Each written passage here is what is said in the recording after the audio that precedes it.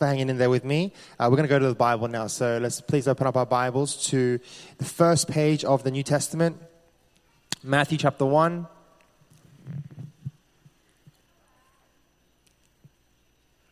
Verse 1, I'm going to read through to verse 16.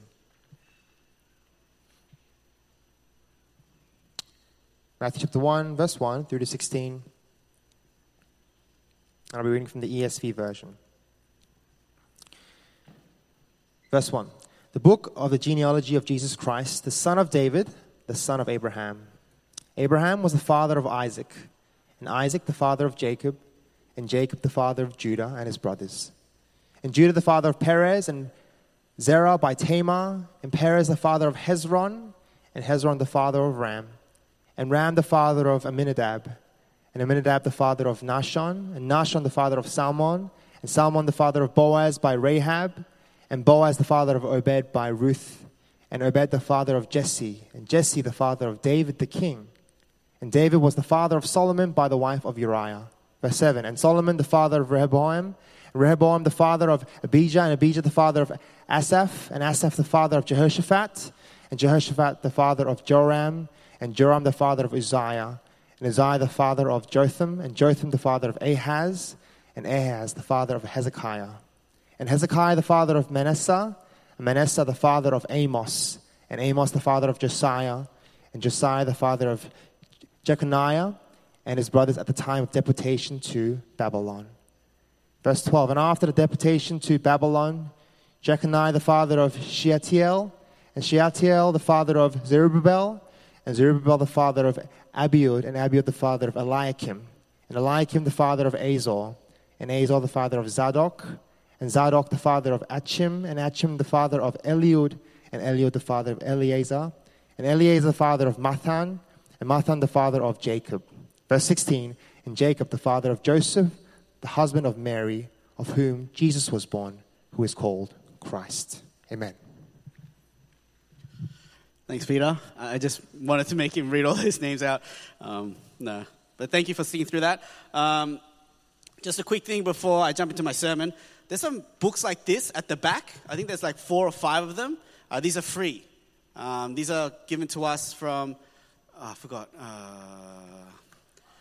Bible Society, right? The company that now owns Koorong. And because we're a church plant, they want to support us with some products. And so they supplied us with some of the ESV Bibles, the blue ones. And by the way, if you don't have a Bible, that's also free. You can grab one at the back. It's completely yours. But also these books, just grab a few. Please, there's some. Let's not leave any here. Grab some and just put it on your shelf and feel smart just because you have something there. Alrighty. Let's jump into today's sermon. We're starting a new series today. We're starting a series on Advent. Now, I don't know about you, but as I prepared this sermon, I was like, wow, it's Christmas already. Right? In a handful of weeks, it's Christmas. We're going to wrap up the year. We're going to celebrate Christmas. It's actually landing on a Sunday this year. And I don't know about you, but I feel like it's just crept up on me. Every year I feel like it creeps up on me. You go to the shops and you see the decorations. You pass homes and they've got, Santa hanging off a balcony. And you're like, wow, it's Christmas already. When did this come around? Every time Christmas comes, we think of Christmas as the birth of Christ, which it is. But we tend to think of it as a beginning. It's a story of a start. Right, because it's a story of a birth.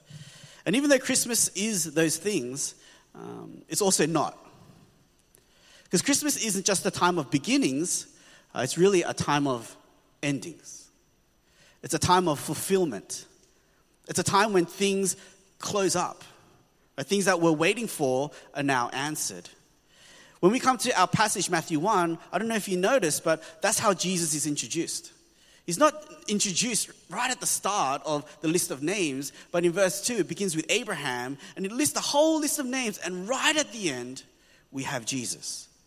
You see, Jesus is the one we end with. Right, here's the solution.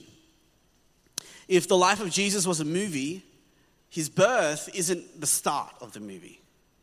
At the start of the movie, we're getting comfortable, we're putting our phones on silent, we're not really paying attention, that's the start. Maybe that's how we treat the birth of Jesus, which is why it creeps up on us because we weren't really thinking about it. But the birth of Jesus isn't the start of the movie, it's really the end. It's the high point of the movie. That climactic moment when the music is building up and we have all these questions and we're not sure what's going to happen, and then Jesus is born. It's like, oh, it's that moment. It's the start of that high point, beginning with his birth, that leads to his life, his death, and then his resurrection. Right? That's what Christmas is. It's not the beginning. It's really the end of the beginning and the beginning of the end. Right? That's what the birth of Jesus is. And that's in part why we're doing this Advent series. Right? So we would lead up to the birth of Christ. So it doesn't just creep up on us, but that we might anticipate it and expect it so that when we come to Christmas, we might be ready for it. Right? We might celebrate it for the amazing moment that it really is. Advent, if you don't know, begins 4 Sundays before Christmas. But because this year Christmas is on a Sunday, we're starting quite early. We're starting here in November. And even in today's sermon, that's what we're going to do. We're not going to begin with Jesus. We're actually going to rewind. We're going to begin with Matthew 1, which takes us all the way back to the Old Testament. Takes us all the way back to Abraham, and it goes through these names so that we will then end with Jesus. And as we look at the way God has worked all the way through the Old Testament to lead to the finality, which is Jesus, I want to encourage you with 3 truths. 3 truths about how God works, right? God works through our silence, God works through our suffering, and that God works through our sin. Right? They're the 3 points I want to make today. God works through our silence, our suffering, and our sin. So let's jump into the first one. God works through our silence. The verse we heard as Peter introduced it, it's the first words of the New Testament. It's the first words of the first book of the New Testament, right? So I don't know about you, but if you have a Bible open and you turn to it, let me find it here. Yeah, I put a little yellow sticker in, but it's not helping. Wow. It's like this. It starts like this, right? You guys got phones, so you don't have this. It says this, New Testament, right? You turn the page, and there we are. We're Matthew, right? Matthew 1. Right? The book of the genealogy of Jesus Christ, the son of David, the son of Abraham. And if you turn back here, these are the last words of the last book of the Old Testament, right here. Right? And you turn the page, New Testament. Right? Simple. I got a question for you.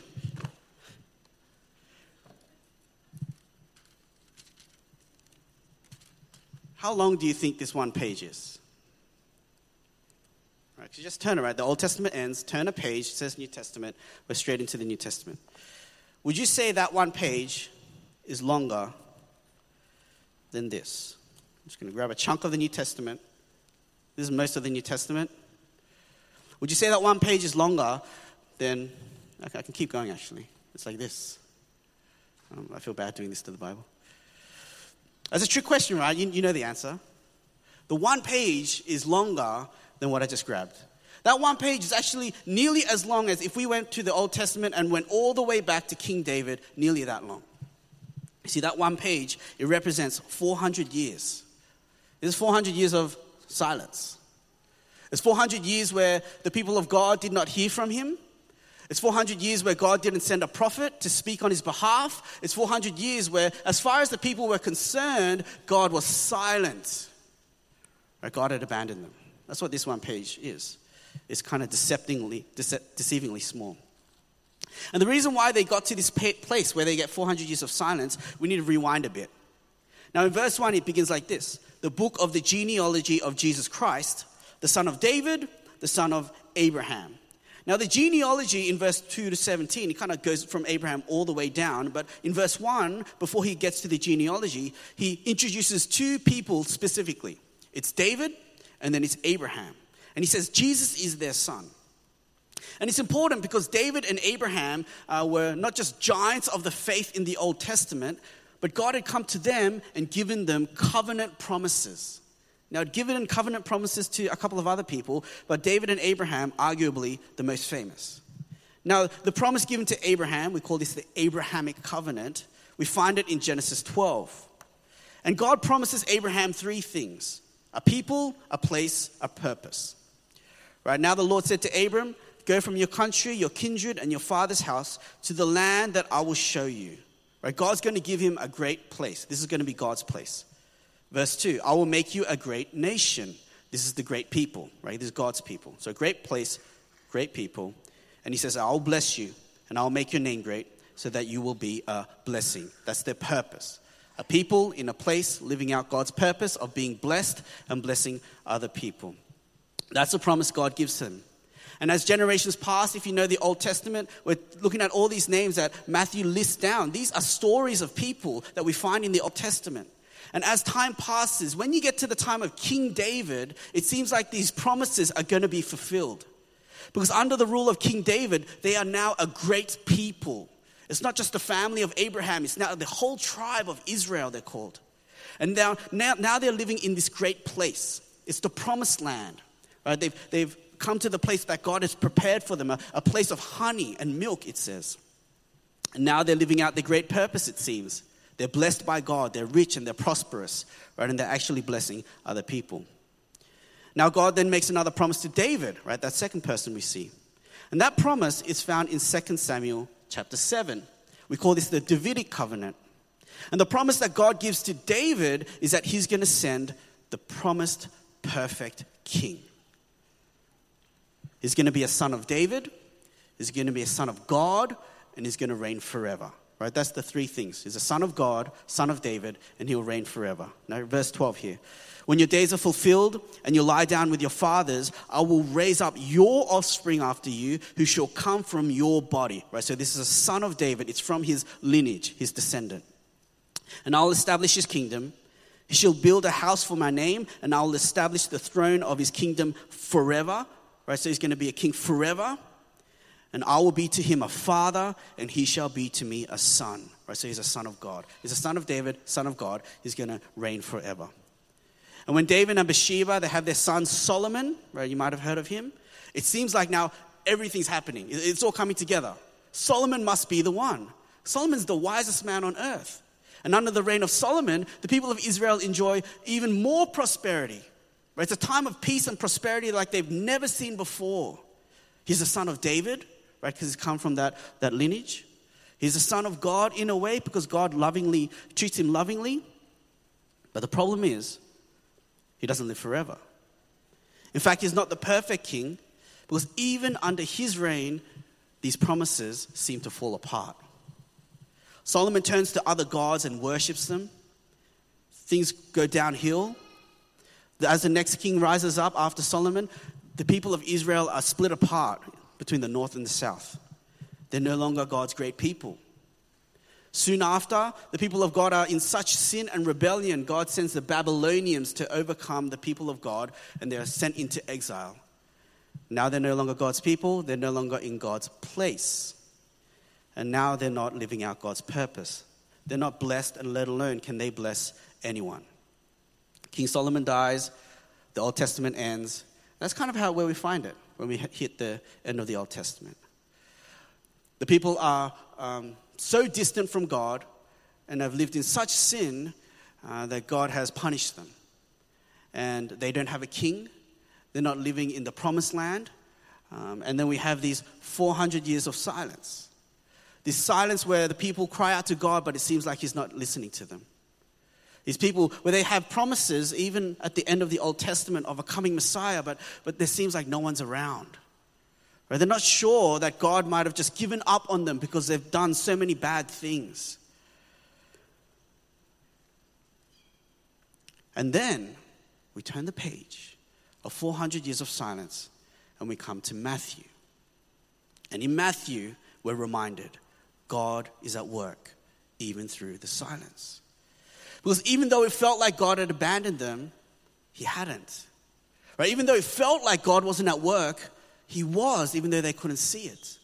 Even though it felt like God wasn't going to keep his promises, he does. And so when we come to Matthew 1:1, we read, it's the book of the genealogy of Jesus Christ, the son of David, the son of Abraham. Here he is, right? The king that they'd waited for, a son of God, right? Because he's born of the Virgin Mary, empowered by the Spirit. He's a son of God, but he's also the son of David. It's from that lineage. He's the son of David. And he's going to be the king who will reign forever. He can because he has eternal life. Not only that, he's the son of Abraham. And so under the ruling of Jesus, he's going to bring his people, God's great people, coming together again, going to live in God's great place, which is now his kingdom, right? We talk about it in terms of heaven. And we're going to live out God's great purpose. Because in Jesus, we're blessed, and we can bless others in the gospel. You see, this word, when we find in Matthew 1, it's a word of hope. It's a word of joy. Because it reminds us that God did not give up on humanity. Right? That's what Christmas reminds us. The birth of Jesus is proof that God is still at work, even when it feels like he isn't, even when we fail him, even when he feels far. God was so committed to his promise that he would send even his own son to make sure that we could be saved, that we could be forgiven, that we can all be brought together again. See, that's the first thing Christmas reminds us of. In the midst of the celebration and the music, as we think about the birth of Christ, it helps us to know that God is at work, no matter what it feels like. I don't know about you. I don't know if you feel like God is close. Sometimes we feel like God is far. It feels like God's not hearing our prayers. Maybe it feels like God has abandoned us. Maybe it feels like God is no longer at work. But what Christmas shows us is that God is. God is at work, and he's committed to his people. The second thing we find is that God works through our struggles. God works through our struggles. You know that list that I made Peter read, which is very hard, with all the names? This is a genealogy, again, from Abraham, all down there. He had a son, he had a son, he had a son, he had a son, all the way to Jesus. And it's 42 generations there. And as you read it, it seems a little simple, right? Very matter of fact, straightforward, very undramatic.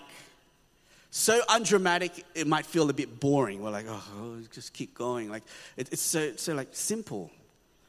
But the reality is that path to get from Abraham to Jesus was not simple at all. Behind every name that we just passed through very quickly is a full life. It's a person who lived with questions and doubts and struggles that were confronted them. Like if you read some of these names, they went through a lot of things. They went through a lot of pain and difficulty and uncertainty. It kind of reminds me of like our parents. When you look at their lives, you're like, oh, their lives seem so simple, or your grandparents. But every once in a while, they might sit you down and be like, let me tell you what my life was like as a child. Right? And they talk about, I don't know, the things that they had to eat and they didn't have money to buy things. How they walked 5 hours in the snow to get to school. I don't know if you heard that story. How they might have gone to war. And suddenly it's like they open up the door to show that their supposedly simple life wasn't that simple at all. And they actually went through so much. But if you just stop and listen, you will see how complex their lives were. And behind every name we find here, whether Abraham, Isaac, Jacob, Hezron, Ram, Nahshon, the names we don't even know how to pronounce, they're full lives filled with ups and downs and difficulties. People struggled through barrenness. They went through war. Siblings would try to sell each other's siblings into slavery. Children tried to kill their own parents. People were receiving death threats from the king, had to run away from home. People lived under the rule of evil kings. They went through this and so much more. These are lives filled with struggles. I mean, Abraham, you know the story of Abraham? God had promised him those promises I talked about. You're going to become a great nation. And yet Abraham couldn't even have a child until he was 100 years old. You think about that? I don't know if you're married and you're trying to have a child. Having a child is not always that easy. Struggling through infertility, trying to give birth but unable to do it, right? You're passing the months become years. It's a big struggle. And Abraham endured that until he was 100 years old. You know, he doubted God when God promised him this. But this isn't the first time God promised him this. He doubted and he said, shall a child be born to a man who is 100 years old? Shall Sarah, his wife, who is 90 years old, bear a child? Right? It's kind of understandable that you question that. And that's what he struggled through. In the moment, imagine you're going through that. And yet, what Christmas allows us to do is to step back, to see it as simple as it is, as written in Matthew 1. Because in our perspective, our struggles feel so big, don't they? But when we take a step back and see our lives maybe through God's perspective, as it's written in Matthew 1, it's quite straightforward. Abraham was taken care of. God made a way. All the problems, they did get solved. And all the things that seemed insurmountable were actually insignificant in the end. See, that's what Christmas reminds us of as we consider the path from Abraham all the way to Jesus and all the barriers that stood in front of them. God overcame them all. Nothing can stop the will of God. God knows exactly what he's doing, and everything that he has planned will happen exactly that way that he wants it to. The same mountain looks either insurmountable or insignificant depending on where you stand. Depending on which perspective you look at it from. From our perspective, we look up to our struggles and they seem so big, too high for me to overcome. We feel overwhelmed. But when God looks down on them, I don't know, it probably looks like a little rock. And I think what Christmas allows us to do, again, is to step back and see our lives through God's perspective. Our lives aren't that big. Our problems aren't that hard. You know, our lives kind of pass by quite quickly. And God's got it all under control. It's like a tapestry from the back, if you heard this analogy. Right? We see the tapestry from the back where it's like a mess of, string and yarn and colors that look all ugly and they're clashing and pieces of string are hanging out, just hanging there. But from the front where God sees it, right, it's a beautiful picture. And God's planning it all out. So God shows us Christmas shows us God works through our the silence. He works through our struggles. And third, he works through our sins. And one of the most interesting things when we come to Matthew 1 is that there are women included in the genealogy. And there are 5 women included. Last year we looked at 4. We actually did a series leading up to Christmas looking at the 4. There's 5 if you include Mary. And not only is it kind of fascinating that women are included, but each of these women were very scandalous. I'm going to list who they are. We've got Tamar. Tamar was committed incest with her father-in-law, Judah. And so that's like, that's sin, right? Okay, but she's included. We have Rahab. Rahab was from the people of Jericho. Jericho was a city that God said Israel should destroy. And so she's living in the enemy, the city of the enemies. But she was also a prostitute. So out of the bad people, she's like the worst one. Okay, that's Rahab. We have Ruth. She's a Moabitess. So she's of a group of people, not of the people of God, that the Jews would look down on. And some would argue that she seduced Boaz. Right, but that's kind of unlikely, but there's Ruth. And then we have Bathsheba. And she's not even named. She's referred to as David was the father of Solomon by the wife of Uriah. That's how she's referred to, the wife of Uriah. And if you don't know the story, Bathsheba was married and David, he invited her over, he slept with her, and then he committed murder and he killed Uriah. That's the short version. It's kind of worse than that. And there she is, the wife of Uriah. But she's included there. Not only are these women scandalous and sinful, but if you look through the list of the people, there's a list of all these men who are sinful as well. Right? David, again, committed adultery. Solomon had many wives and worshipped idols. We have evil kings like Jehoram. He murdered his brothers. We have Ahaz. He sacrificed children to the fire. I mean, you got some really bad people in this list. And so the question is, why does God choose to bring forth the Savior of the world through people like this? Why does God choose to bring forth the Savior of the world through sinners like this? One, there's a few reasons, I'll list 2. One is that it would foreshadow the scandal of Mary. Right? Just like these women had scandalous kind of situations in their lives, all of them, these were sexual scandals. Right? Tamar committed incest. Rahab was a prostitute. Ruth might have seduced Boaz. Bathsheba committed adultery. And Mary, the mother of Jesus, when she gave birth to Jesus, it was surrounded in scandal because she was a virgin. She was a virgin, but she got pregnant. Oh, you're lying. Right? As if you got pregnant when you're a virgin. Right? There was a scandal. But the second reason is because God chose to bring the Savior through people like this to show that God works through brokenness. That God can not only forgive our sin, but then He could redeem our lives and still use it for good and still use it for godly purposes. Christmas reminds us that God works through our sin. If we would repent and return to Jesus, He will forgive us of all the scandalous things that we might have done, and then He will use us for His good purposes. Again, if you consider Rahab living in Jericho, a city so corrupt and filled with sin that God says, I'm going to demolish them and destroy them, and she's a prostitute of this horrible city, that somehow she would end up here in this passage.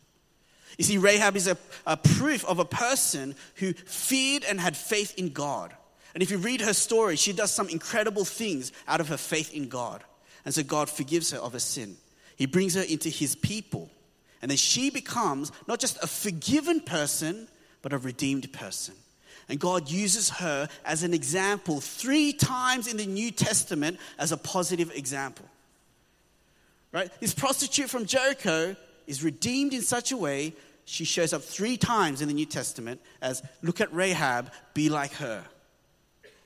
One of them is here in Matthew 1, and that she's used by God to bring forth the Savior of the world. Jesus came from broken people to show that Jesus came for broken people. He came for people like you and me. In our sin, in our failures, in our rebellion and our idolatry, Jesus came for you. That if we would repent, He would forgive us and He would redeem us. If Jesus came from a long list of holy people, righteous people who only did good things, then we might question whether Jesus really came to save people like us. But that's not where Jesus came from. He came from a lineage of sinful, scandalous, morally questionable people to show that no matter how far you feel from God, no matter how much wrong you think you've done, Christmas shows that He came for you and He can work through our sin. As I close, I just want to remind us what I've said. Christmas isn't just a start. It's not a story of births and beginnings. It's a story of endings and fulfillments. The whole Old Testament has led up to Christ as that high point of the biblical story. And so not only should our hearts be ready when Christmas comes around and anticipate it, but even in the lead up to the birth of Christ, we should celebrate. But there's so much to be joyful for, even as we come to Matthew and this seemingly boring passage that leads up to Jesus Christ. And as we've gone to Matthew, I've said 3 things, and I just want to remind us what I've said. I said that God works through our silence. Even when God feels far, even in the 400 years of nothing, God was at work. He hadn't abandoned His people, and He hasn't abandoned you. He's still at work, even though He feels far away. I said that God works through our struggles. Behind every name is a life full of troubles and difficulties, and yet it seems so simple from God's perspective because God has got it all under control. And no matter what we're going through, we can be assured that God's got it under control because we've seen it. Jesus Christ was born despite all the barriers in His way. And third, we know God works through our sin. No matter how broken we are, God can save us, forgive us, and He can redeem us. That's why Jesus was born from people such as this. Now, as we close, we're going to watch a 5-minute song, right? It's a video clip of Matthew 1 turned into a song. It's quite fascinating. And as we listen to this song, hopefully it will do 2 things for you, right? 2 things it did for me. Number 1, I was just amazed that you could turn Matthew 1 into a song and make it beautiful. But as we're amazed that they could take Matthew 1 and make it beautiful, hopefully it will remind you that even passages like Matthew 1 are indeed beautiful. It's just that we don't see it that way. Right? All of Scripture is God-breathed. That's the first thing. But second, that you would, as you listen to the song, I want to encourage you to remember that God is at work through it all. Right? That God is at work. Work through each person in their struggles, in their sin, right? In the silence, that God is at work through each name. And that you would feel how it builds up to Christ, who is the high point. Right? He's the ending, right, of the whole story. Right? And so we're going to see this, and then we're going to sing a song. Praise team will come up, and we'll sing a song.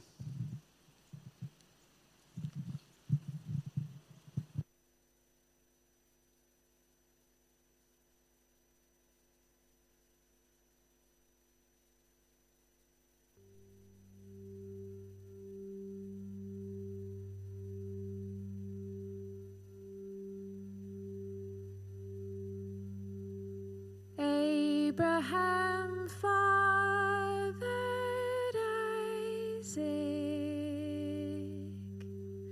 Isaac fathered Jacob,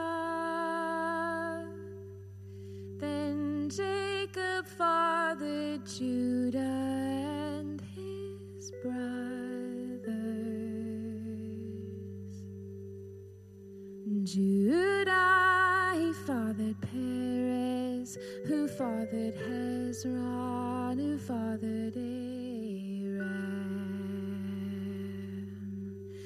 Aram fathered Amminadab, who fathered Nahshon, who fathered Salmon.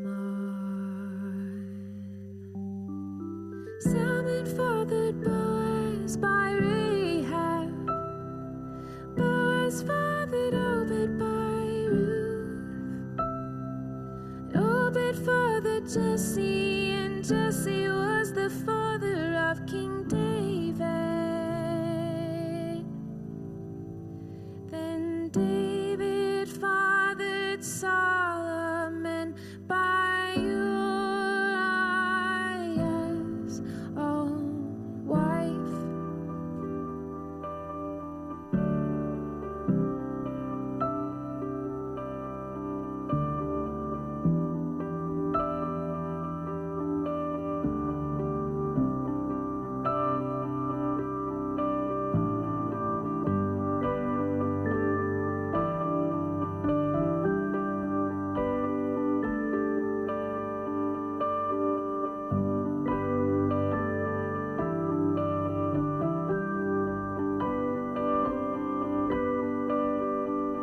Solomon